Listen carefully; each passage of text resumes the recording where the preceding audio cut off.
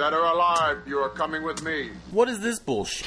Good Trash Genre Cast. I love you. I know. Wax on, right hand. Wax off, left hand.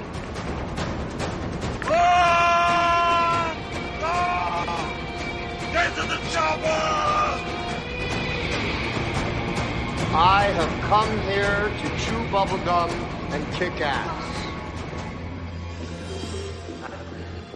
And I'm all out of bubblegum. Hello, everybody, and welcome again to the Good Trash Genre Cast, where people gather at a table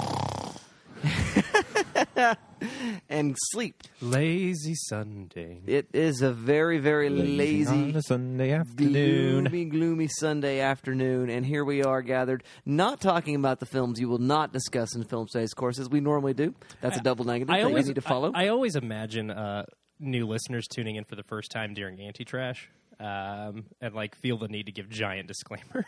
Right. Warning. We don't normally do this. This movie would show up in a film studies class, but we normally analyze the films that will not show up in a film studies class. And this week we're looking at a little documentary about the making of pencils, and it is called Eraserhead.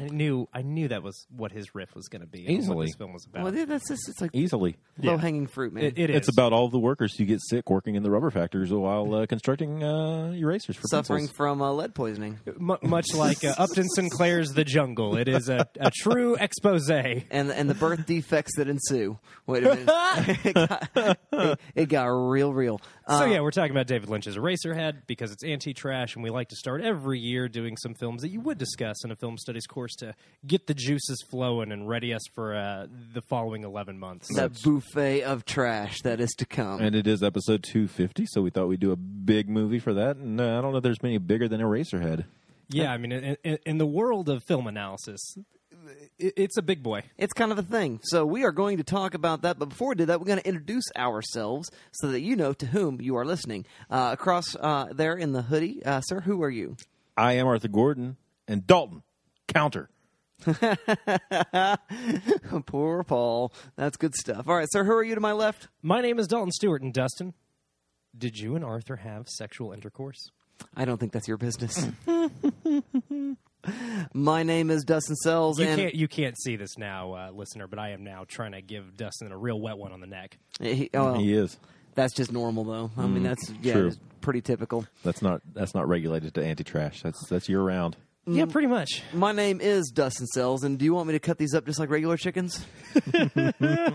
Hurry, the dinner's getting cold. Man, I tell you what, this dinner's getting real cold, and the dinner and this movie is just a barrel of laughs. It is a mile a minute barrel of laughs. This is a funny movie. It is a funny movie. It is a funny movie. But to warn you, dear listener, if you're listening to this for the very first time, this is no review show. Oh, no, it is an analysis show. And that means we are going to do some spoiling. I don't know to what extent that is applicable. I don't know to what extent any words are applicable to Eraserhead. But we'll get to that when we get to analysis. But to warn you... Sperm. Insofar, there will be sperm. As far as the eye can see. Paul Thomas Anderson's There Will Be Sperm. His milkshake brings all the boys to the yard. Oh, my. So, this is what's going to happen. We're going to have synopsis, which I don't know how useful that will be, from the voice of the cinema. Then we'll have our thumbs up, thumbs down reviews, which will be also equally useless. Then we'll have a very useless game, followed by equally useless analysis. And no. Wow, you really are just setting the bar super high for this podcast right now. And but once we get to analysis, that is when all spoiler bets are off. There might be mild spoilers surrounding the game, but we try to tend to avoid that. Our thumbs up, thumbs down reviews are spoiler-free, and the synopsis is, of course, without spoilage. So, without any further ado, Mr. Arthur Gordon, voice of the cinema, of the midnight cinema. Let's hear that synopsis. I'm not giving you a character for this. Henry Spencer tries to survive his industrial environment, his angry girlfriend, and the unbearable screams of his newly born child. Yes. Yep, that's that. You know what? That's all that happens. IMDb, good job. That is what happens in this film. Unless that's in an R-nopsis. Did you write that yourself? Nope. Nope. Straight from the horse's mouth. Okay. Good. Because it could have been weirder. Straight from the IMDb. The IMDb. This is an IMDb-nopsis. The synopsis. as opposed to the Artnopsis.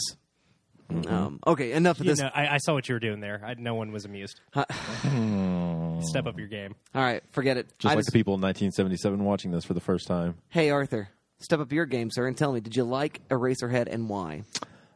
I did. Yes, this movie. The word I think best describes it is mesmerizing. I think it is entrancing. I think it is hypnotizing, and I think it is a masterpiece. This is like second or third encounter with the Lynch. I've seen Blue Velvet, and I have seen Twin Peaks, both thanks to Dustin. So all of my Lynch has been gifted to me by the cells. You've seen Mulholland Drive too, right? No, I didn't watch that one. Oh, you missed that one. Yeah, sadly. I need to sit down and get to it, I know. But, so, but this guy, Lynch has a reputation that precedes him definitely. And so I knew some things going in, but I don't think anything had really fully prepared me or braced me for the experience that is Eraserhead. And I'm thankful for that. It's like childbirth. There's nothing that can prepare you for it. That's a very accurate description of this movie, I think. Childbirth and not being prepared. I think that's really hammered home here. I greatly enjoy it. There's so much to praise about it. It's heavily layered with symbolism and subtext, and it's got so much going on with it. And I really like, because I was reading an interview just briefly with that Lynch had given, and as Dustin has mentioned before, and we kind of know he's elusive about giving you anything about what he thinks this means or what he interprets it to be. But he says, and I think it's like this was all at least art cinema, but that is, what you walk away from Eraserhead with is what you bring to Eraserhead, whatever you're going through, wherever you are in life. And I think the great art is reflective of that. It's going to reflect, what's going on in you. And so, whatever you take away from Eraserhead is totally based around your circumstances. And I think that's a pretty applicable statement for just film studies and film criticism in general. Dustin and I had talked before on the cast Who Knew Too Much about film criticism, and that approaching a film at one point, you may have a different opinion of it. When you approach it 10 years later, even a month later, the circumstances change. And so much of what you bring into the relationship reflects on your experience with the art in question. But yeah, I liked it. I thought it was very enthralling. Everybody is great. I mean, to make this work, it's difficult. Because this could have been a disaster, especially with all the kind of behind-the-scenes stuff, not having the funding, filming for several years. And I think it all comes together as a perfect storm of a movie that just works. And I was really worried, because sometimes when you enter a movie like this kind of surreal art house style, it feels either really, really, really glacial, and you don't know that it's ever going anywhere or going to end, or it can be really fluid, and you just kind of get wrapped into it, and you don't know, kind of a similar idea that where it's going to end, but there's no cohesiveness to us. And I'm thinking of something like Carew's Upstream Color, which feels like a very fluid film. And so I was really worried about it. But I feel like this paces really well. It's got some beats that kind of drive it along. And so within that kind of art house style he's using, there's still a very, very, very, very loose kind of structural outline that's driving the narrative along, I think. And so I greatly appreciated that. I was kind of worried about that going in. But I think it moves really tightly. I think it is just fascinating, and I am really thankful we watched this movie. All right. Well, thank you very much for that, Mr. Arthur Gordon. Mr. Dalton Stewart, did you like Eraserhead, and why? I mean, I'm right there with Arthur. It's a masterpiece. It really is as good as you've heard. And I think what Arthur hit on right there at the end of his review is one of the things that I really like about it. It has, for lack of a better way to put it, all of these kind of wonderful set pieces. All of these, and again, you hear set piece and often you think an action scene, but really in a film like this, a set piece is just a moment that completely envelops you and propels you into the next moment in the film. And Lynch just peppers this film with, I mean, there are a lot of kind of dreamy montages of imagery, but then betwixt that are these bonkers ass set pieces that veer between outright horror and complete absurdist comedy. And that is kind of what is so fantastic about this film. Is yes, it is this surreal fairy tale or you hear all these words thrown. I have heard all these words thrown around to describe Eraserhead all these times here, because again, this is my first viewing with Eraserhead as well, and much like Arthur, all of my exposure to Lynch is because Dustin made me. Mulholland Drive, I think Blue Velvet we watched together. I'm pretty sure we did. But I know Mulholland we watched together, and we watched a couple episodes of Twin Peaks together, and now we've watched Eraserhead together. And I don't know, I'm a big believer that Lynch is kind of a filmmaker that it's really fun to experience with a group of people, because his films are just so out there and so bonkers and wacky, and yet also really deeply emotional and very inquisitive. And it's such a strange cadence that his films have that I don't really quite know how to describe them, honestly. There is something super engaging about them and enthralling, while simultaneously being intentionally off-putting. His films dare you to give up on them, I think, is a really interesting aspect of what he does, because he does fill his films with kind of grotesque imagery and bizarre logic, very dreamlike surrealist logic that doesn't really quite make any sense unless you give yourself over to the film and just kind of go with it, and that is what Eraser has going for it, is these set pieces that just completely transfix you and propel you into the next scene. And we haven't even talked about the sound design in this film, which is just completely insane. It goes from the first moment to the final shot. There is just a hum.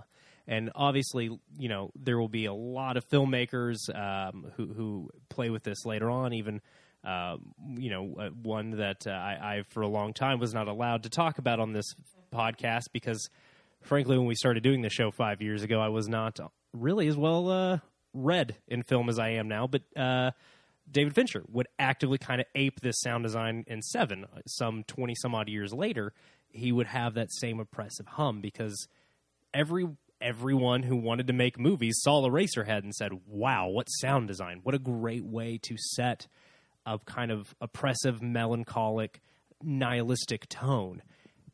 But where David Fincher leans into that nihilism in something like Seven, and I think that's how a lot of filmmakers would use that sound design, is for horror effect or tragedy or again nihilism. What Lynch does with it is just so much more, and kind of hard to quantify. Really, there is an X factor to this film where as you watch it, you go, I am completely overtaken by this, and yet I am feeling so many different things about it. I don't really know how I feel about it because, as Arthur mentioned, it's funny. This movie is hilarious at times and horrifying at others, and it just kind of coalesces into this really beautiful nightmare that I can't wait to watch again. All right. Well, thank you very much for that, Mr. Dalton Stewart. I didn't really like it very much. There weren't any characters I could believe in, really, and there wasn't an emotional payoff, and blah blah blah. No. Blah blah. I love this movie. Where's the set where in the Marvel Cinematic Universe is this set? Is this after Iron Man? Is this now? This is a prequel to Alien, right? Right. No, I love this movie. I mean, I've seen it probably half a dozen times or so, and it is lots of fun. Everything that's been said so far is absolutely true. You see where Lynch begins to already is using his really sort of extreme kind of artifice laden dialogue and acting style, where it is absolutely drawing attention to the fact that it is very much an acted sort of soap opera kind of feel. And you'll see more of this later in Twin Peaks and Mulholland Drive and Wild at Heart, lots of places where Lost Highway is another good example where that's going on. But it's also a movie that is thoroughly composed, that where auteurism is a thing that is easily critiqued because films are collaborative projects. This film is David Lynch's composed piece of art from start to finish. And that's not just because he does set design, he does sound design, he directs it, he writes it, and those kind of things. It's because every single frame, from sound to design to acting to lighting, is composed in this sort of, and Dalton uses the phrase set pieces, and I think that's for the larger chunks a good way to describe it, but each individual frame itself is sort of composed in this kind of tableau. They're all set up to be sort of individual frozen frames of fine art that just happen to move. Well, and what I would say to that is those set pieces really help keep your attention during those tableaus, those montages. That frankly could be pretty easy to check out during. Yeah. And I think those big kind of garish wild moments like the dinner, like the first time we see inside the radiator. God, none of this makes sense out of context. All of the meeting with the woman across the hall, all of these set pieces really do propel you in these times where Henry's just kind of like walking around, or where we're getting overlays of images that we don't really understand the significance or meaning of at all. Right. And that was my point. You're absolutely right, though. It's not just these big moments. Everything between those moments is also just as what's the word I'm looking for? Deliberately crafted. Yes. It is a very, very finely crafted film. It is a film that is, from start to finish, just thoroughly composed. There are times when, what happens in the frame sometimes, I mean, we talk a lot about Hollywood intentionality and those kind of things, and how set design is on purpose and lines of dialogue are on purpose, and there's nothing extraneous. And that is generally true of all Hollywood cinema. But there is a real thoroughness to making sure that we want this plotted plant here, we want this image here, we want this to look exactly like this is where we want the light to fall, this is how we want it to fade. I mean, there is just a high attention to artifice. And as a film that took him 5 years to make, with funding coming and going, him living in the stable that was part of the set for the film, it is it's a monumental piece of art. And honestly, had David Lynch's career ended with Eraserhead, had Mel Brooks never noticed him and funded him to do Elephant Man next, this still would be a monumental moment in American cinema history. And so, yeah, it's a movie I like a lot, and for the reasons that everybody has said so far. And so, yeah, this is Anti-Trash Marathon, and this is definitely Anti-Trash for my book.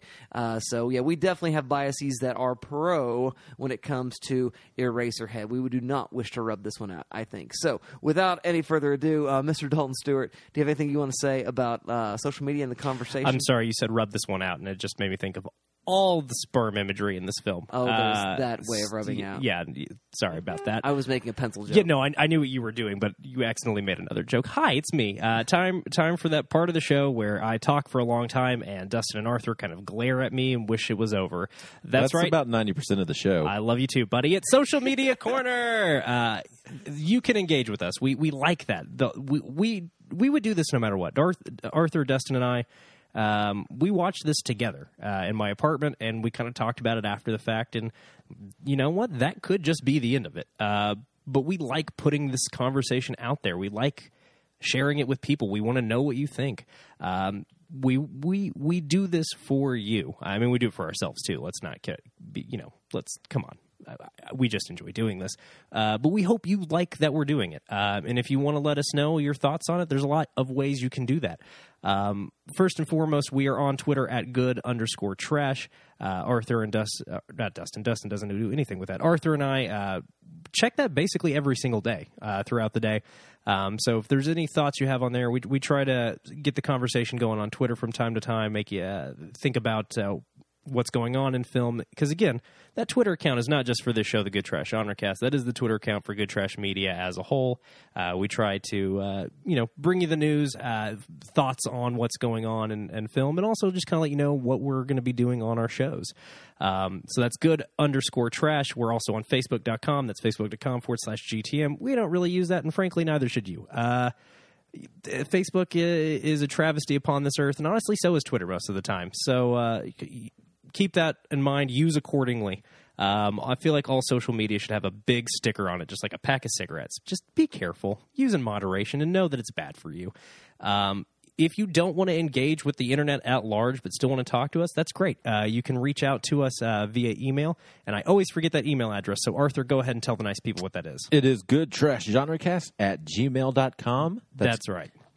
I always want to say it's Good Trash Media. So that's goodtrashgenrecast@gmail.com. If you have a lengthier thought on something we said, send us an email. We would be more than happy to share portions of your thoughts on the show if you send any of that in.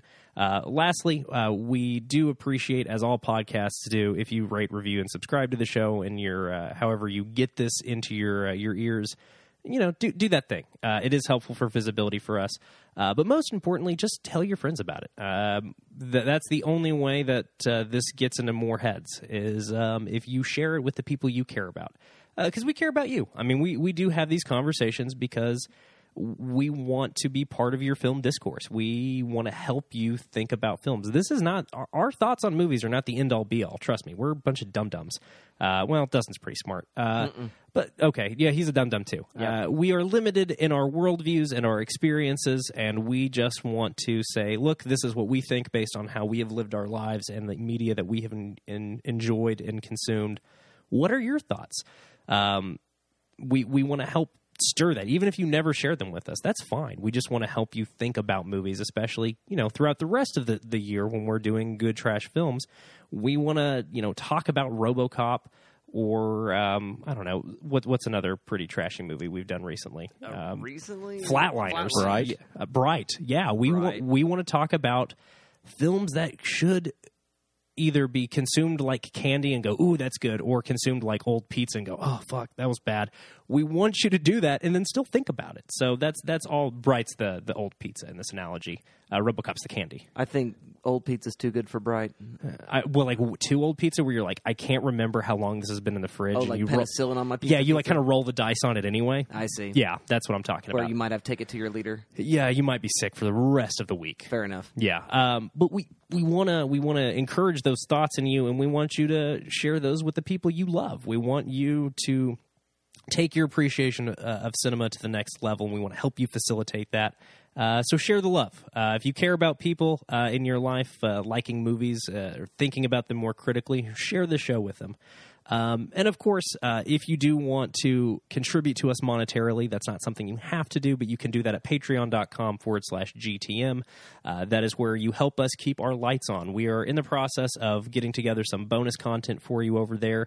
That way, we tried a couple of years ago. We tried this Patreon thing once before, and we thought, yeah, we'll make stickers and send you cards. And our beloved friend and former collaborator, Alex Bohannon, was really the spear charger on helping make that physical stuff, as was Caleb Masters.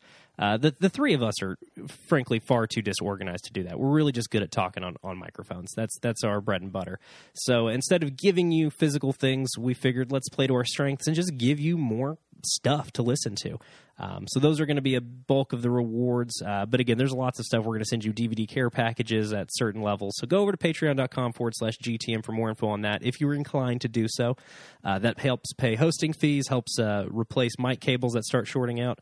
Also helps just spread the word, honestly. And finally, let's go ahead and do a little bit of cross-promotion. We do have one other show on this network that's currently active. We've had lots of shows in the past, but only two right now that are active. The other one is The Praise Down with Heath and Alex. They are also a big part of Good Trash Media, and we love what they do over there. That's The Praise Down with Heath and Alex, where two very, very funny boys talk about Christian music with a guest who has some sort of background with Christian music, regardless of their current faith leanings. I feel like when people hear the pitch of the show, two comedians talking about Christian rock music, I think they immediately assume it's very punchy downy. And that's not what the show is at all. It really is kind of a deliberate celebration of a maligned art form. Which, yeah, for obvious reasons, that's something we kind of gravitated to. And it doesn't hurt that Heath is my roommate, but their heads are in kind of the same place that our heads are at. So that's why we like collaborating with those folks over there. And they might even have some bonus content for you, too. If you're a real big Praise Down fan and you only listen to Good Trash Honorcast occasionally, still check out that Patreon account, because they're working on putting together, I should say, their Silly Marillion.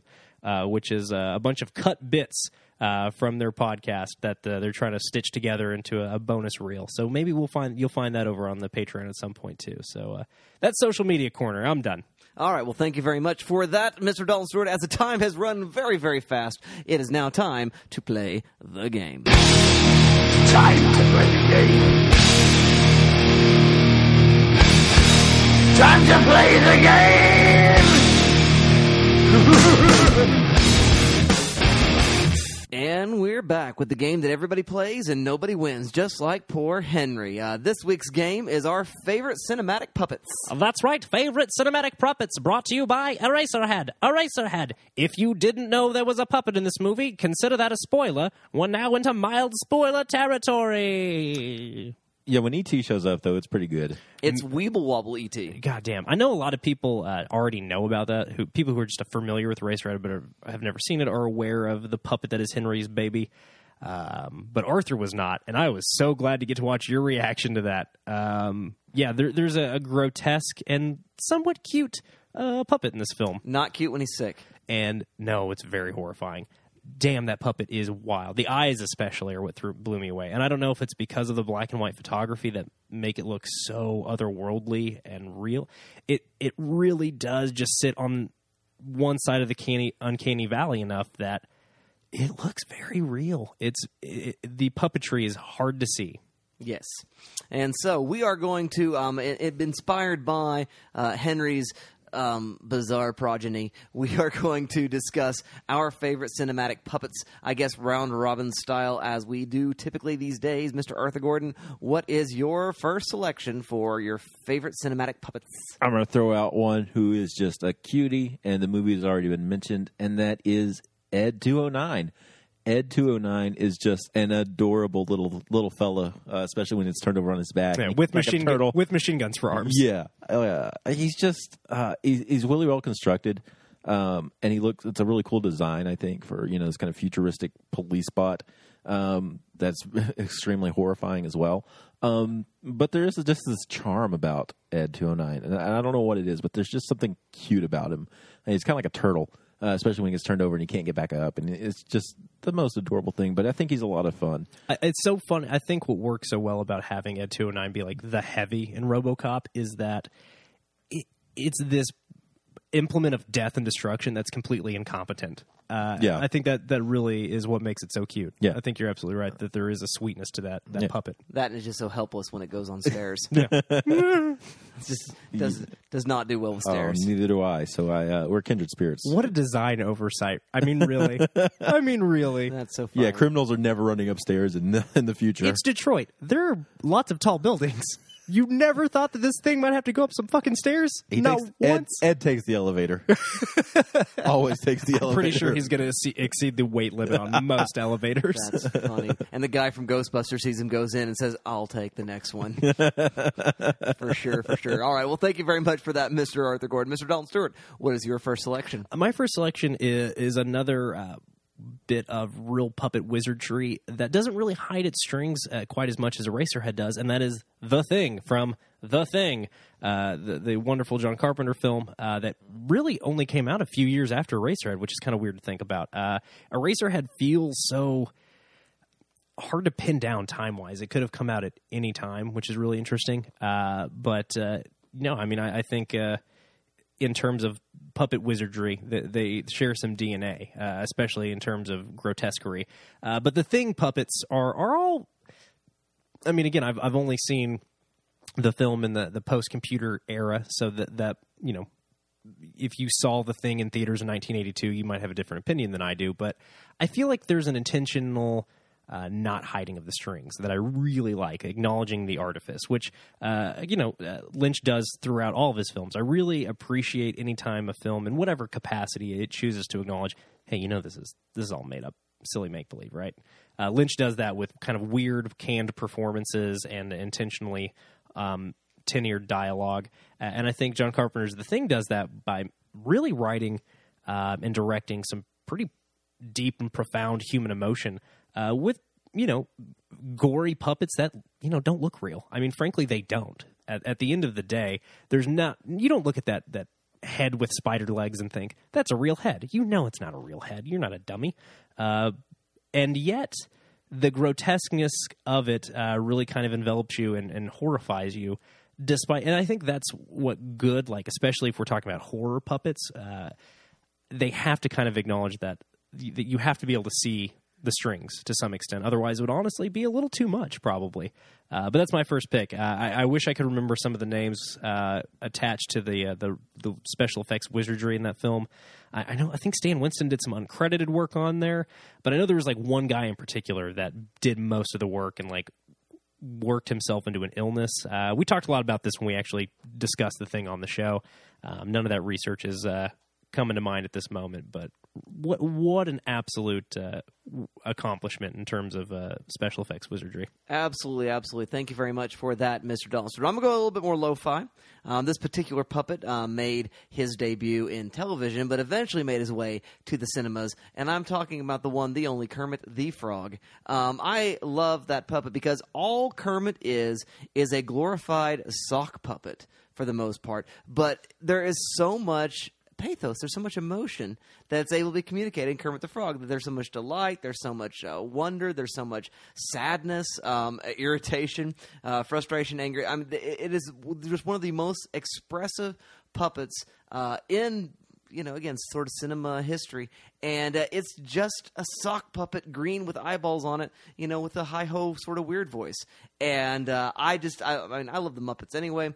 Kermit is obviously the headliner of all of that stuff, and the only one who is cross-listed in the Henson Workshop with Sesame Street and with the Muppet Show. But I just love me some Kermit, and I think that is a brilliant performance. I mean, you have to give some credit to Jim Henson himself, I'm sure, but also just the design of the puppet itself, saying, you know what, we don't do too much, because if you look like Bert and Ernie or the Cookie Monster or something like that, they're both really sort of flat. There's not the open mouth, closed mouth degrees of openness and closedness, but Kermit is very, very emotional and very evocative, and so I'm a big Kermit the Frog fan. So that is my number first pick of cinematic puppets. I go to you now again, Mr. Arthur Gordon. What is your next selection? I want to give a shout out to Baby Spencer's cousin, the Chestburster from Alien. Nice. Such a good pick. The Chestburster is so fascinating. I mean, it looks great. They do a great job with it, covering gore and all that stuff, and it works perfectly. But that puppet's really there for that one scene, and it just runs across the room, and we don't see it. But it's so memorable because it's part of such a horrifying, set piece moment in that film. Well, good thing is he does get that musical number in Spaceballs. I know he finally got his due, and I think that's what the world was clamoring for. I think so. And so when we get Alien the musical, I am ready. I am ready, set, all good to go there.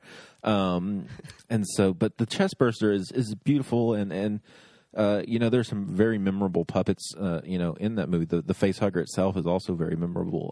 The Xenomorph is obviously a guy in a suit. He looks great, but when they do use the puppets in that film, they look great. They don't feel out of place. They don't feel absurd. Which is a fine line to cross, I think, when you're dealing with puppetry. And much like The Thing, if you do it right and you add that, you've like I like the way Dalton put it. Showing the strings a little bit helps you to kind of I think handle it and grasp it in the narrative, and I think that works. And I think the Chestburster is a great example of that as well. All right, thank you very much for that, Mr. Arthur Gordon. What do you say for your next pick, Mr. Dalton Stewart? Well, my next pick is actually kind of related to Kermit the Frog, and that is Yoda. Yes. Not only in terms of just being a green puppet, but also Frank Oz. I don't know if it's Frank Oz's like kind of just majestic voice and his abilities as a voiceover artist, or if it's the puppet itself. But man, that damn Yoda just really makes you feel things. And it is, again, we keep talking about artifice when we talk about puppets. Yoda's a puppet. Yoda does not look real. And yet, that puppet inspires you. It draws emotion out of you across all the films that it's in. That puppet is so good that when they turned it into a cartoon, you still didn't care. Frank Oz's voice and the actual design of the character, puppet or CGI, really just kind of envelops you and it forces you to invest emotion in it. See, that's interesting to me because I prefer the string showing puppet. Oh, I do too. By a lot. Oh, I mean, same. The CGI Yoda is fine. I'm not mad about it. No. I'm saying the CGI Yoda would not work as well if it wasn't for the puppet 20 puppet years in the prior. background, yeah. Yeah, no, the puppet in 80 and 83 is the reason you care about the cartoon in 2002 and 2005. We're not going to talk about Phantom Menace where the puppet looked bad for the first time ever and then they replaced it with the CGI. That's a whole fucking thing we're not going to get into. I'm saying the CGI Yoda that we would get to know later, I think the only reason that one is able to get emotion out of you is because you're already invested in the puppet itself. That's how good that puppet is. That's fair. And I do like the Last Jedi's Yoda quite a bit better, too. Well, I think that's just a really great puppet that's been CGI'd in the scene to look like a ghost, which I think is kind of a cool choice. But it's probably the best that puppet's looked since 83, which is really fun. But yeah, I think it's fun that we both picked an adorable green boy voiced by Frank Oz. Because Frank Oz does do Kermit, right? No, Jim does. Was it Jim Henson? Jim did Kermit. Why did I think Frank Oz did Kermit? I don't know. Frank Oz only got one voice. Grover and Yoda. Okay. It's the same voice. You're absolutely right. It's never occurred to me, and you're absolutely right. There's that. It's just syntax. It's the only difference between Grover and Yoda. Well, I'm glad we cleared that up before we just on the record. That's going to be the name of my memoir. Who does Kermit now? They just get a sound alike for Jim? There's a sound. I don't know who it is now, but yeah, I think it's a sound alike. Yeah. Well, anyway, Yoda's my next pick. All right, thank you very much. So we're going from the adorable to the man-eating in my next selection, which is a man-eating shark called Bruce. Bruce the shark from the Jaws film. I love that shark. It is very, very realistic, and yet it's not realistic. There's the famous line in Back to the Future where Marty McFly says something to the extent of the shark still looks fake. The reason why is because sharks don't look like they're real. And it does very much capture the idea of a real shark, the way in which Steven Spielberg is able to use that puppet alongside some real sort of archival marine biologist kind of footage of great white sharks, and to work it so well together with Bruce the shark. Bruce is just great, and I love that shark from Jaws, and so that is my next pick for favorite cinematic puppets. Last pick, Mr. Dalton Stewart. No, not Dalton Stewart. Arthur Gordon. I'm sorry. What do you want? Don't insult me. Sorry. I'm going to keep the Spielberg train running down the tracks because there are no puppets better than the dinosaurs from Jurassic Park. These glorious, beautiful creatures that brought a kid's dreams to life and put them on screen look fantastic to this day. None of the Jurassic Park movies have been able to top that design, like the T-Rex head, especially, is what I'm thinking. Yeah, the T-Rex, the Triceratops in the field is beautiful. The raptors themselves look gorgeous, and I think the worst decision that Jurassic World made in a string of bad decisions was using CG raptors because they added so much substance and texture to that original film. They're living and breathing dinosaurs, and you couldn't convince me otherwise. Like, that's how good those dinosaurs look. Yeah. That's how good those animatronics look. And I love them. That movie resonates with me to this day, and it's because of that design of those puppets in that film that brought those creatures we never thought we'd see in the flesh to life.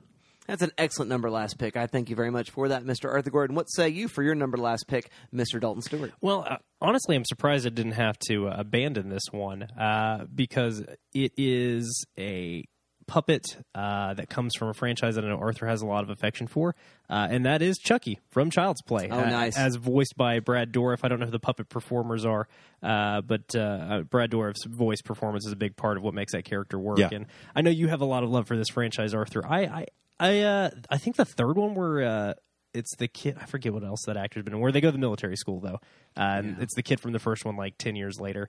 That's the only one I've seen several times because I used to run it on Sci-Fi a lot when I was a kid. But, man, especially in Part 3, I really love the stitched together look of the puppet in that one. What a horrifying creation. I mean, really, and again, there's been a lot of joking throughout the years and decades of what a silly conceit Child's Play is because, yeah, you could just punt that thing across the room. But that's I think a big part of why they started to lean into the comedy of it. But also, there is something deeply horrifying about children's dolls. The uncanny valley exists for a reason. We put a name to that feeling because when something looks like a human a lot, but not enough, it's deeply upsetting. And they captured what is so weird about a Cabbage Patch Kid and turned it into a fucking murder machine. And that's kind of brilliant. And the craft with which they create that doll and make it just look too real, just that much too real, that much too much like a person, really is what sells the effect for me. And again, the voice or the mouth puppetry is a really big selling point. Like it's got that puppet has such an expressive face. I didn't even when I was talking about Yoda, I didn't think to talk about his eyes. His eyebrows are really what are so expressive. With Chucky, it's his eyebrows and his forehead, but also the mouth. Because they sync with Brad Dourif's voice so well that it really just sells the effect. Yeah, that's a damn possessed doll. And again, I'm kind of surprised I didn't have to, eject that one at the last second and think of something else. And I'm glad I didn't have to because I wanted to talk about what a great, bizarre little puppet that thing is. And what a great performer Brad Dourif is. He's so good. He's really, really good. I was rewatching some Babylon 5, and he's got a one-episode one-off, and he is brilliant in that. So do look that up, dear listener, if you are interested in the more Dourif in your life, because we all need a little bit more of that, don't we? I mean, yeah, for sure. Oh, also Deadwood. Deadwood, yeah. He's so good on Deadwood. So my number last pick is from the horror genre as well, and it is it is a puppet that is very, very short on stage or on screen and then is replaced by an actor in a costume. But I'm talking about the resurrection of Frank in Hellraiser. The resurrection body when it's moving up from the blood falls through. And that's a good one. Man, that puppet in those moments Looks just great. before the next cut of the scene when he stands up and he's finally talking. Yeah. But I tell you what, I love that creature design. It is amazing.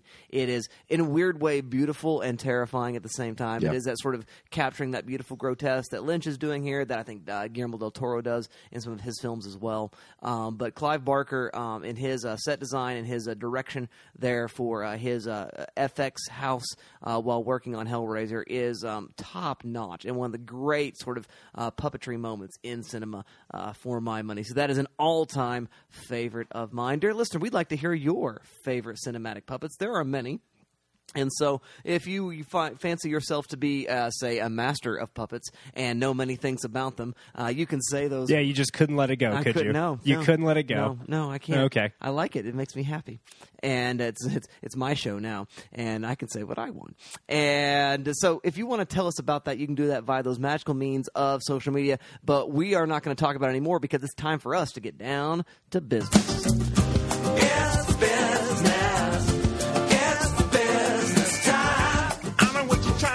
You're trying to say it's time for business. It's business time. Ooh, it's business. It's business time. And we are back, bringing you some analysis of David Lynch's Eraserhead, a film that perhaps denies any sort of interpretation because of its just bonkers, just bat crazy madness. And the reason why is because the way the film's constructed. And I wanted to begin before we get very much further, guys. I have a copy. I have several David Lynch books in my possession, but the one I brought with me today is the one by David Lynch himself, which is his book on meditation, consciousness, and creativity called Catching the Big Fish. Right, what an adorable man. And so I really don't want to find out he's an asshole because, as far as I can tell, he seems like a real sweetheart. But this is why he's so difficult to wrap your brain around. He has a little mini chapter here on consciousness. I will just begin here at the beginning of the chapter. Little fish swim on the surface, but the big ones swim down below. If you can expand the container you're fishing in, your consciousness, you can catch bigger fish. He goes on to talk a little bit about transcendental meditation, and then he says this: if you have a golf ball-sized consciousness, when you read a book, you'll have golf ball-sized understanding. When you look out a window, a golf ball-sized awareness. When you wake up in the morning, a golf ball-sized wakefulness. And go about your day, golf ball-sized inner happiness. And then he just goes on to talk about growing and fishing, because this is how this man thinks. What? He's the best. No, I'm totally there for it. I am there for it too, but I'm just like, this is why it's so difficult. Right? Yeah, because he is a guy that does seem to defy categorization by intent. Like he refuses to allow things to be categorized because he doesn't want them to be categorized. He wants you to dig deeper, and he intentionally makes films, I think, that if you have a hard time, if you are somebody who watches films at only a surface level, I think his intent is to turn you off a little bit with his films. Absolutely. Well, and here's his little statement on interpretation of films. He has a statement. Hell yes, hit me. All right, a film should stand on its own. It's absurd if a filmmaker needs to say what a film means in words. The world in a film is a created one, and people sometimes love going into the world. For them, that world is real, and if people find out certain things about how something was done, or how this means this, or that means that, the next time they see the film, these things enter into the experience, and then the film becomes different. Boo. Ooh, is that it? One more sentence. Okay. And I think it's so precious and important to maintain that world and not say certain things that could break the experience. See, and I think a great jumping off point real quick. So I think this will be a great place for us to start this conversation. Let's talk about two, not contemporaries, two filmmakers who are contemporaries of one another who have both shown throughout their careers that they are influenced by Lynch. And that's going to be Christopher Nolan. Yes. And oh my God. I knew this was going to happen. Pi. Aronofsky. Thank you. Darren Aronofsky and Christopher Nolan. Aronofsky does Pi for his first feature.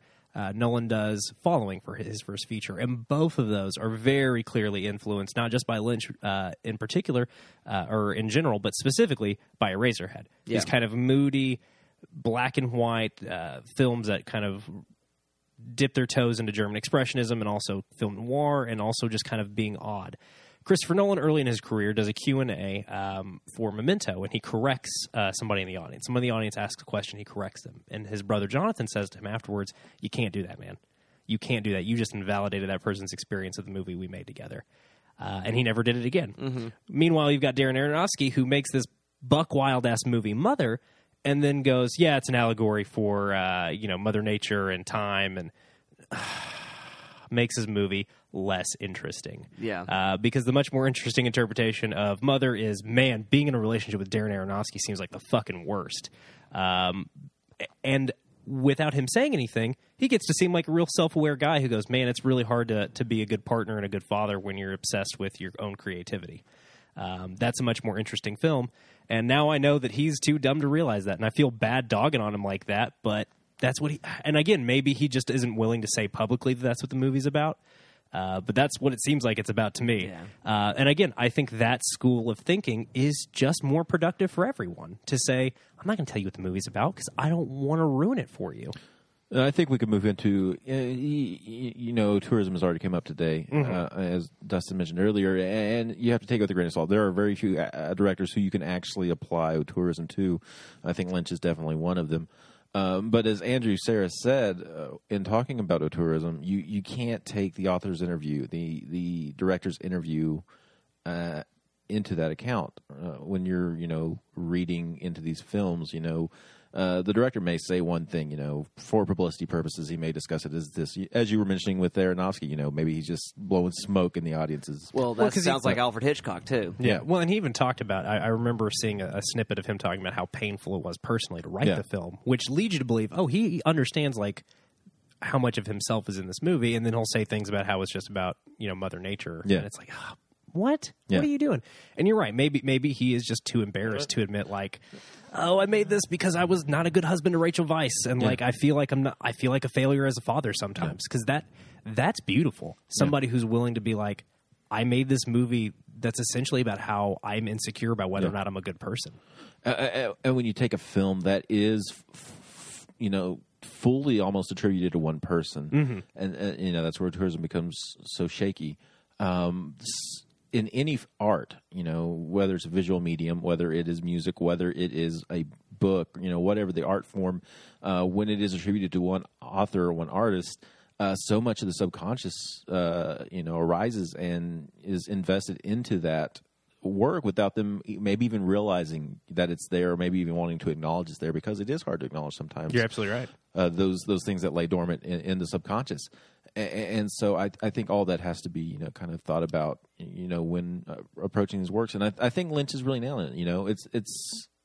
I think it's great that he doesn't want to put his thought out there because he doesn't want to disrupt other people's readings. Yeah, well, it's a regime of power. What it ends up doing, it dominates all possible readings. Neil Gaiman's got a famous quote where he's talking about how works of art are sentient in a way. They're like small children that you raise for a time, and then after you've completed the work, you let it go off in the world to grow up to become whatever it becomes. And you may have intentions and plans and ideas for what you wanted that child to be, but that child sort of makes its own decisions, and the circumstances and the people around it make decisions too that also form that child, and that's what forms that piece of art afterward. Well, I think Blade Runner is a great example here because we have so much debate. The question after the movie ends, that people want to debate, is Deckard a replicant, right? That's the big thing that people want to talk about after the film.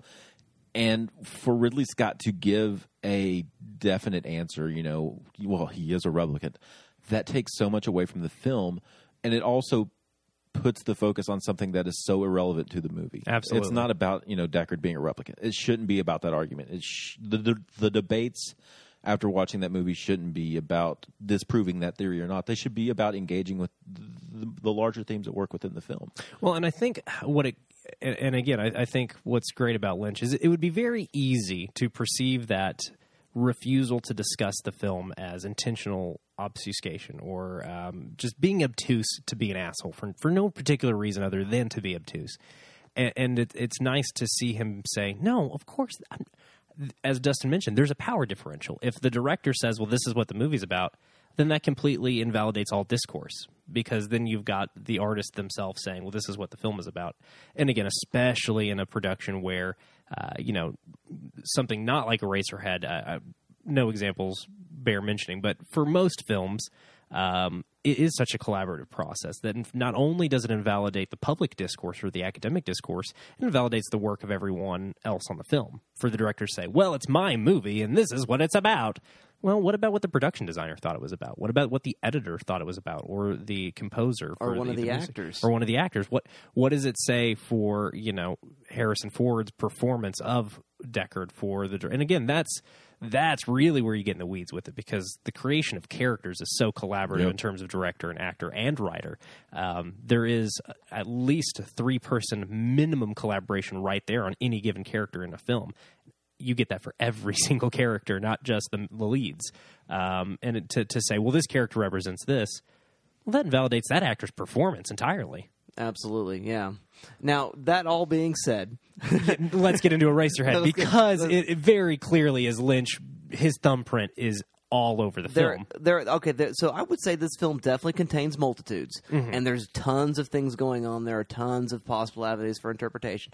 But there is a certain biggie on the eye chart regarding the film.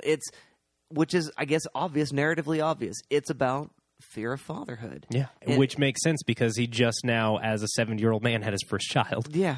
And I think, especially, in 1977, when the film's released, Lynch would have been 31 when it was released, so he would have been in his late 20s while he was making it.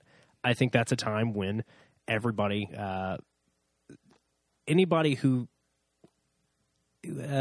chooses to have sex with, somebody they could biologically reproduce with, and even if you can't, I think in your late 20s, regardless of who your sexual partners are, I think it's when you start thinking about whether or not you want to pass on what knowledge you've got, and whether or not you think having another person you're responsible for is going to be important for your life and your growth.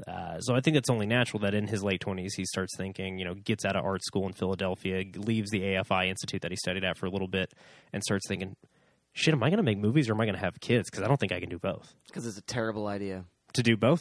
Or to have kids? Your children will listen to this someday. I need you to know that you're right. They'll never listen. They probably are. I love them gonna, desperately. I know you do. But yeah, it seems real fucking hard. Just watching you do it over the last 5 years of knowing you. You're the only one here with kids, so we're going to have to default to you a lot.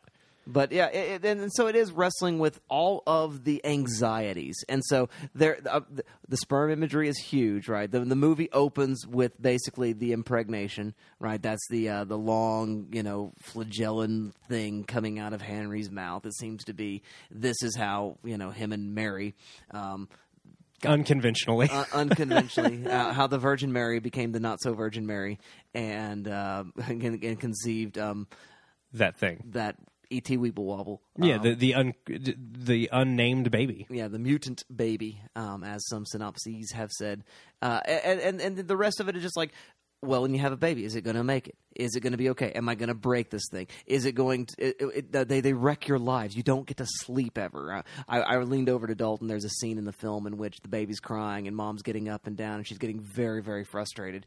And I said, this may be the most realistic scene in the entire film.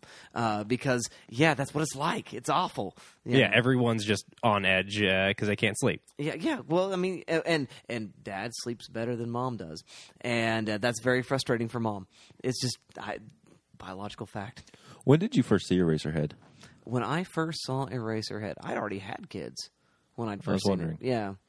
Okay. So maybe it's coloring my viewing a lot, but I feel like that's the biggie on the eye chart, though. No, right? I mean, because For us, definitely, yeah. I mean, I'm going to speak for Dalton for a second. who's engaged, probably has plans or has thought about at least. hey, having buddy, kids. most of what I talk about in therapy is my anxiety about being a dad. Yeah. And I'm turned 31. Me and my wife want to have kids, and so it's definitely in the background of my mind. So I mean, it's definitely there. And so I think for us, it's definitely the biggie on the eye chart. But I would wonder, for others who maybe don't want to have kids or ladies. I mean, women may view this and have a different opinion of it completely. And so I'm curious about that. Yeah. But I was just wondering though if you'd seen this pre-kids. No, And I was in my mid-20s when I saw it the first time. I mean, and in relation to the children, there does seem to be a lot of discussion of anxieties about sex as a whole. Right. Yeah. Regardless of whether or not they result in children. Oh, children ruin your sex life. Well, and I think Lynch is engaging with, knowing that intellectually. Without having children, he knows intellectually if you have a child, your sex life is over to some extent. And this is expressed through him and Mary, just like their relationship kind of exploding, and then him trying to court. That's a strong word for it. Him trying to bang this girl across the hall. Court's a strong word for it. Court is, yeah. I mean, he brings her home to have sex with her, and in his dream. oh, that's Maybe. well, we don't know. I don't know. Who Who knows? knows? Maybe not. Whether he actually does try to have sex with her or he just fantasizes about it, he knows that baby is going to make that impossible because that is his primary responsibility. And I think maybe even more than fatherhood, if that's the big E on the eye chart, I think the subtext underneath that is responsibility. Yeah. Henry doesn't want to be responsible or accountable for anything. And I think the idea that he's going to be forced to be accountable for his actions petrifies him. Right. Because throughout the film, we see this character credited as the man in the planet. And I think the planet is, for me, as I'm watching this film, and again, listener, we're all talking out of our asses. We don't know what any of this means. This is like trying to say what a cloud means. But we keep seeing this planet, and it feels like that's Henry's mind. Mm-hmm. And the man in the planet is like Henry's projection of himself is like his inner Henry that's pulling the levers. And he wants to assign responsibility to this guy that's pulling all the levers.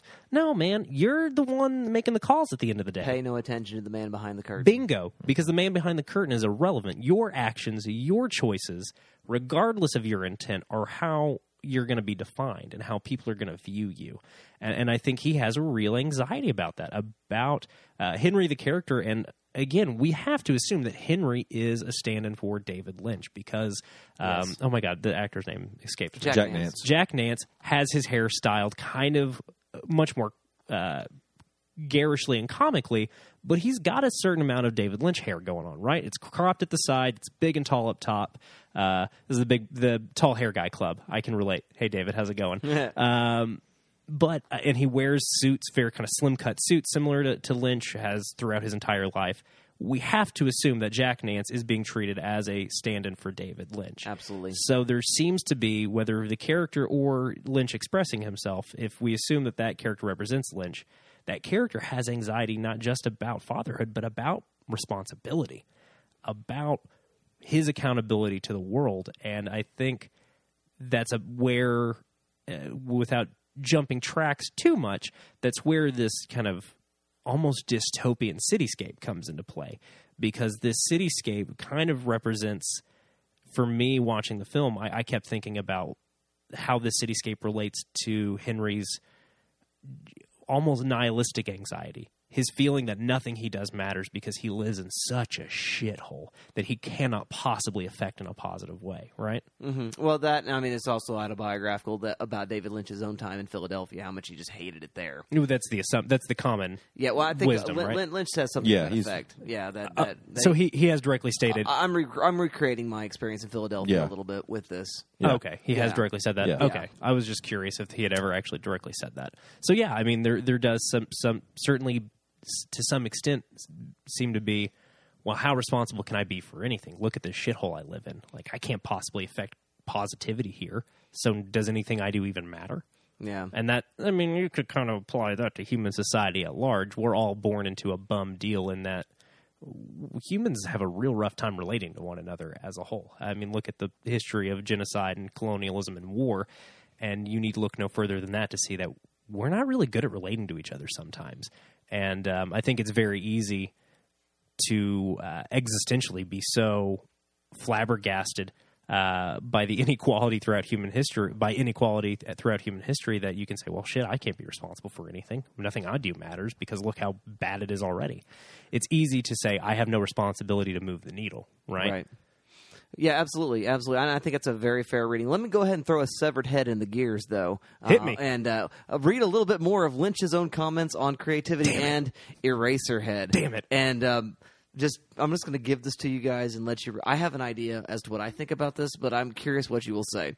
So this is his comment. This is, again, from Catching the Big Fish. Catching the Big Fish, Lynch himself speaking about Eraserhead. Eraserhead is my most spiritual movie. No one understands when I say that, but it is. Eraserhead was growing in a certain way, and I didn't know what it meant. I was looking for a key to unlock what these sequences were saying. Of course, I understood some of it, but I didn't know that the thing that pulled it all together. And it was a struggle. So I got out my Bible and I started reading. And one day I read a sentence and I closed the Bible because that was it. That was it. Then I saw the thing as a whole and it fulfilled the vision for me 100%. I don't think I'll ever say what that sentence was. No, and he shouldn't. He absolutely should not. But I get what he's saying, right? As an artist, as a creative type, he's got these ideas and these images, and he's putting together this film. And he's like, I don't know what this fucking means. What does this even mean? Because we all float in circles with a lot of creative types. Our creativity kind of really is geared mostly to this in service of this podcast. But we all know a lot of comedians and filmmakers just in our social circles. And I know from talking to them that sometimes you start making a thing not really knowing what it is, not knowing what you're going to do with it. And I think that's a really interesting comment from Lynch to say, I had no idea what this meant, and then one sentence in the Bible made me realize what it meant. I mean, I think there's a certain level of motivation. I just retweeted a tweet not very long ago on my Twitter account about some of the Ed Hopper and Francis Bacon influences, two fine art painting artists that their tableau find their way into lots of Lynch's work. And I think that Lynch had a lot of ideas, and he had a lot of images that he wanted to recapture and sort of put them together in some form of a narrative. And there's a very, very sort of postmodern pastiche approach that he's taking to it. But as I was thinking about the film as a spiritual exercise, my thought might be something like this. And Lynch has said this about Henry's character, that Henry is watching the world and he's puzzling really hard to figure out what's going on. That he finds himself very much like Joseph K. and Franz Kafka's The Trial. That he's bemused and he's bewildered and just trying to understand the sort of Kafkaesque mystery that he finds himself in. And I think maybe that was Lynch's approach to spirituality in the film, is that simply that there is a whole lot of the world that you just do not get. And when you come to a point of accepting the not getting it, you can embrace the lady in the radiator and everything will be fine. I think maybe that might be something that's going on in the film. But that's as close as I can get to a theological reading of anything like that. And I would love to know, is it faith is the substance of things hoped for and the evidence of things not seen? We look now through a glass darkly. I have no idea what Jesus wept. Jesus wept. That's probably what it was. And then the woman died, which is a very short verse in the book of Matthew. Perhaps that was what it was. But I have no idea. But those are some thoughts that I think might be going on with the film. But Well, as a resident theologian, that was really. I'm glad you were able to bring that. Thanks for that. Well, Somebody needed to. I found my collar somewhere. So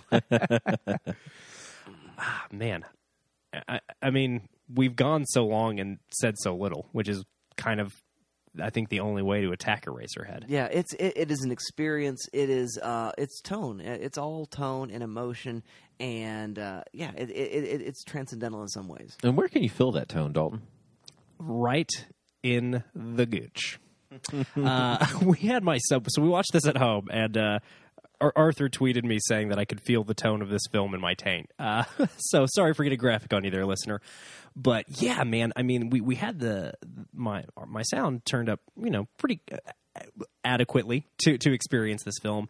And there is one point in this film where the hum of the sound design is so loud that I said something to like comment on it, and I could hear the vibration of the sound design in this movie in my vocal cords. Like as I was speaking, I could feel my vocal cords being vibrated by my own sound bar because it's such a. And again, for me, when you have a sound design that is that chaotic. And also, I mean, it's intentionally chaotic, right? It's like a Fast and the Furious movie. It's absolute chaos that has been completely meticulously crafted. When the sound design is chaotic to that meticulous of a degree, you have to assume there's something going on there. And when the sound design is that unpleasant, like aurally just not great to listen to, and yet hypnotic, that makes you. Puts you on pins and needles, which is why I kept thinking about anxiety as I was watching this film. And again, we all take our own baggage to the film, so do with that what you will. Right. But for me, yeah, you feel it in your guts is a less graphic way to say it. That sound design hits you where you live, I think. I think it's good. I mean, it does. It's unnerving. It's unsettling, and it works so well. And I think Lynch is a guy. From my limited experience with him, he's a guy that understands how to incorporate sound in some fascinating ways. Whether it's a score, or whether it's design itself and sound effects and things like that. I think it's very, very well done in his work. Absolutely, absolutely. Well, I think this brings us to a great point where we can actually render a verdict with regard to Eraserhead, whether it's off with the eraser's head or not, shelf or trash, else or instead. I go to you first, Dalton Stewart. What do you say, shelf or trash, else or instead on Eraserhead? Of course, this is a shelvable film. I think that was pretty obvious to the listener by the first 15 minutes of the show, and I think it's going to be pretty clear we're all going to shelf this. Yeah, I mean, it's an absolute masterpiece of American cinema. American movies don't get to be this weird that often. This kind of strangeness is usually reserved for French and Italian cinema. We don't get to be this, or Japanese and Korean cinema. We don't get to be this weird that often. We don't get to be this, or Spanish cinema. I mean, seriously, as I'm thinking about surrealist film, all these other countries with robust film traditions get to make weird movies, and we don't get to be this weird that often. And when somebody comes out of nowhere and says, "Hi, I'm David Lynch, and this is my first film," and it's Eraserhead, you have to be absolutely baffled. I mean, that'd be like if Mother was Darren Aronofsky's first movie, right? That would be like if The Exterminating Angel was Louis Buñuel's first film. Well, more on Louis Buñuel's first film later. Yeah, well, but I mean, for something to be this like big and weird. I mean, again, Buñuel was always weird, but Exterminating Angel is like a big movie. Yeah, right? It's huge. Eraserhead's a big-ass movie, considering how small it actually is. It's only got maybe 10 people in it, and only a handful of locations. It's definitely a full-length feature, yeah. But yeah, it feels massive. You know what I mean? And for somebody in 1977, what are some other big movies in that year? Star Wars, Smokey and the Bandit, and Eraserhead. Like, no one was doing this in American cinema at that time. Not in the 70s. I'm sure there were other, John Waters was doing weird experimental shit that, kind of defied logic. I mean, there were other filmmakers working in this avenue.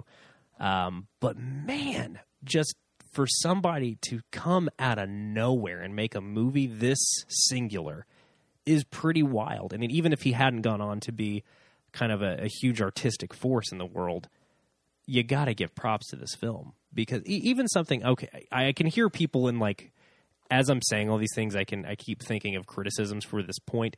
Yeah, you've got things like Easy Rider, right, which is pretty weird. There are other, or even Days of Heaven and Badlands. Malik's on the scene at this point. That's still not as weird as this movie. Right. Nobody is making anything this weird. So even if Lynch hadn't gone on to be the force that he did, this would have to be shelfable. But considering he is one of the best filmmakers that America ever produced, of course you have to put it on the shelf, even if you don't like it. And if you have seen Eraserhead and you just think to yourself, that was a dumb movie, that was a weird movie, I would encourage you to really try to give it another shot. Give it set the scene, crank that sound up, turn the lights off, get some good friends with you, really try to engage with this film, because I think even if its obtuseness kind of defies diving into it for you, you'll have a fun time. It's weird and funny. So if only for that, it's worthwhile. What should you pair with this? Well, I thought of a couple of things. First of all, you're going to want to check out Mulholland Drive, which is probably Lynch's masterpiece for me, of the 3 films of his that I've seen, to be fair. So Eraserhead, Blue Velvet, and Mulholland Drive, for me, I still come down to Mulholland Drive as probably the best. But it's really great to see somebody at the start of their career and really then at the peak of their career to kind of compare and contrast what they're doing. And again, I think it's really interesting to see somebody, in Eraserhead making such a male-centric film with just sperm everywhere. I mean, just as far as the eye can see in this film. Symbolic sperm. Symbolic sperm, we should clarify. And then to go... Squiggly snake sperm. And then to go on to make Mulholland Drive, which is a love story about 2 women, which is really a turn that I think is important in the maturation of any male artist is, all right, get over yourself, dude. Not everything's about being a guy. And I think that's a real fun double bill for those 2. In addition, I am also going to recommend just some other really great first-time features. Just a few months ago in Shocktober, we talked about Julia Ducournau, I believe is how you say her name, her first feature, Raw. Just like Eraserhead is a completely singular first film, Raw is a barn burner, door-kicking open first film. Just absolutely great. What an amazing first feature film. If you have not caught up with Raw from last year yet, listener, I know everybody sitting around these mics is a big fan of that film as well. So I would strongly recommend that. Also, another film kind of with a similar production history, just in terms of having a hard time getting the damn thing made, George A. Romero's Night of the Living Dead. Nice call. It's a completely different thing, obviously. It is, a pretty straightforward film, whereas this film is absolutely Eraserhead is absolutely bonkers. Night of the Living Dead's pretty straightforward, but it is also made on the cheap. It is made with real passion and real care to the craft, and it is deeply influential, just like Lynch has kind of gone on to influence American artistic cinema. Night of the Living Dead has gone on to influence American thrillers and American horror films. Yes, the Siege film already existed from Westerns, but what Romero did was say, all these Siege movies, these movies about, the Alamo and things like this, that's a terrifying event to find yourself in. Let's swap out all the racism in those films for monsters and make it a film deeply about racism in the 1960s, and in American history as a whole, really. And again, he didn't even mean to, as he said numerous times. He didn't even mean to, and just purely by accident really made a great film with a lot of subtext and a lot of heart. So those are the 3 things that I'd recommend. Absolutely. Continue your Lynch homework and pick up those 2 great first-time horror films, because, at the end of the day, Eraserhead's kind of a body horror movie, right? Mm-hmm. Absolutely. So, well, thank you very much for that, Mr. Dalton Stewart. What say you, Mr. Arthur Gordon? Shelf or trash, else or instead? I gotta say shelf. I think it definitely deserves that. To go with it, though, I want to put together an existential life cycle marathon, and you're going to kick things off with the wiles of youth as you're enjoying life and just being young and dumb and exploring the world and figuring out what you're about. And we're going to go back a week, and we're going to talk, I think you pair it with Y Tu Mama Tambien to start things off with. And then as you're moving into adulthood and grappling with that responsibility, then you'd plug in Eraserhead, and you'd follow that up 15 to 20 years later. You know, you've got kids running around. You're not really sure what your life has become. You watch The Big Chill. I'm going to talk about the movie every chance I get. But finally, as you near the end of your cycle and you have to start contemplating death, I think you watch The Gray. And answer those questions and deal with that life cycle. Hell yeah, baby. And so I think that's a marathon that gets you through life and helps you try to figure out some things along the way. That's fun. Thank you very much for that, Mr. Arthur Gordon. I'm also going to say Shelf, which is obvious. I mean, I like this movie a whole lot.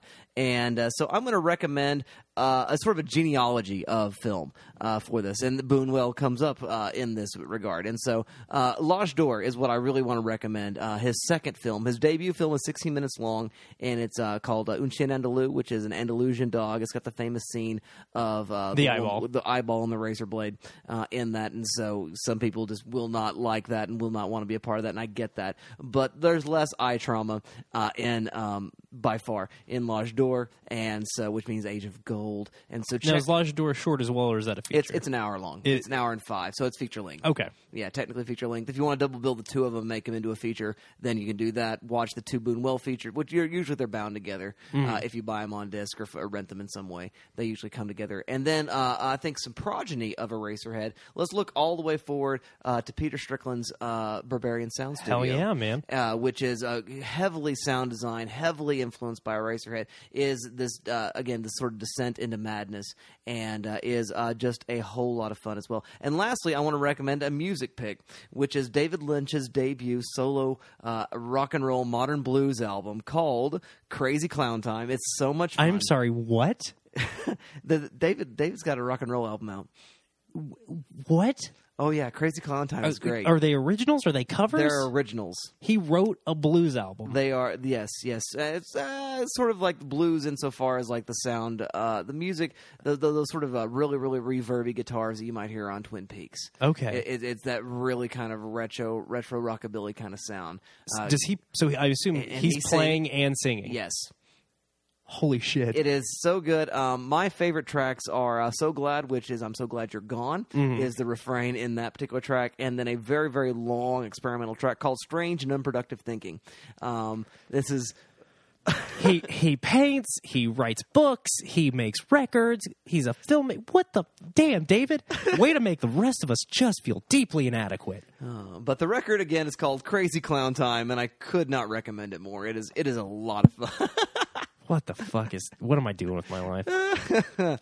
So there you go, dear listener. Those are our recommends. We'd like to hear your thoughts on Eraserhead. You can do that via those magical means of social media already mentioned. We're going to keep moving right along down our January anti-trash marathon. We're going to go back in some classical Hollywood cinema. We're going to look at a little Robert Mitchum feature, Night of the Hunter. Charles Laughton's directorial debut and his only film that he ever directed. This is one that I championed to do on the show. I've been meaning to watch it for years. Finally caught up with a couple months back, and when we were setting up the syllabus for Anti-Trash this year, I was like, we're doing it. So I'm so excited to share this movie with you listeners. I'm so excited to share it with Dustin and Arthur. Yeah, I'm really looking forward to it. Yeah, it's going to be a lot of fun. It's a good movie. And you have seen it? I've seen it, yeah. Okay. So it's going to be a fun conversation, and I'm really, really looking forward to it. And guys, it's been 250 episodes, and Eraserhead is a great way to cap that off, and it's just a lot of fun. That's wild. Yeah, we've been at this for a hot minute now. And so 250 episodes in, we've kept on watching, or you've kept on watching, we've kept on talking, and we'll see you all next time.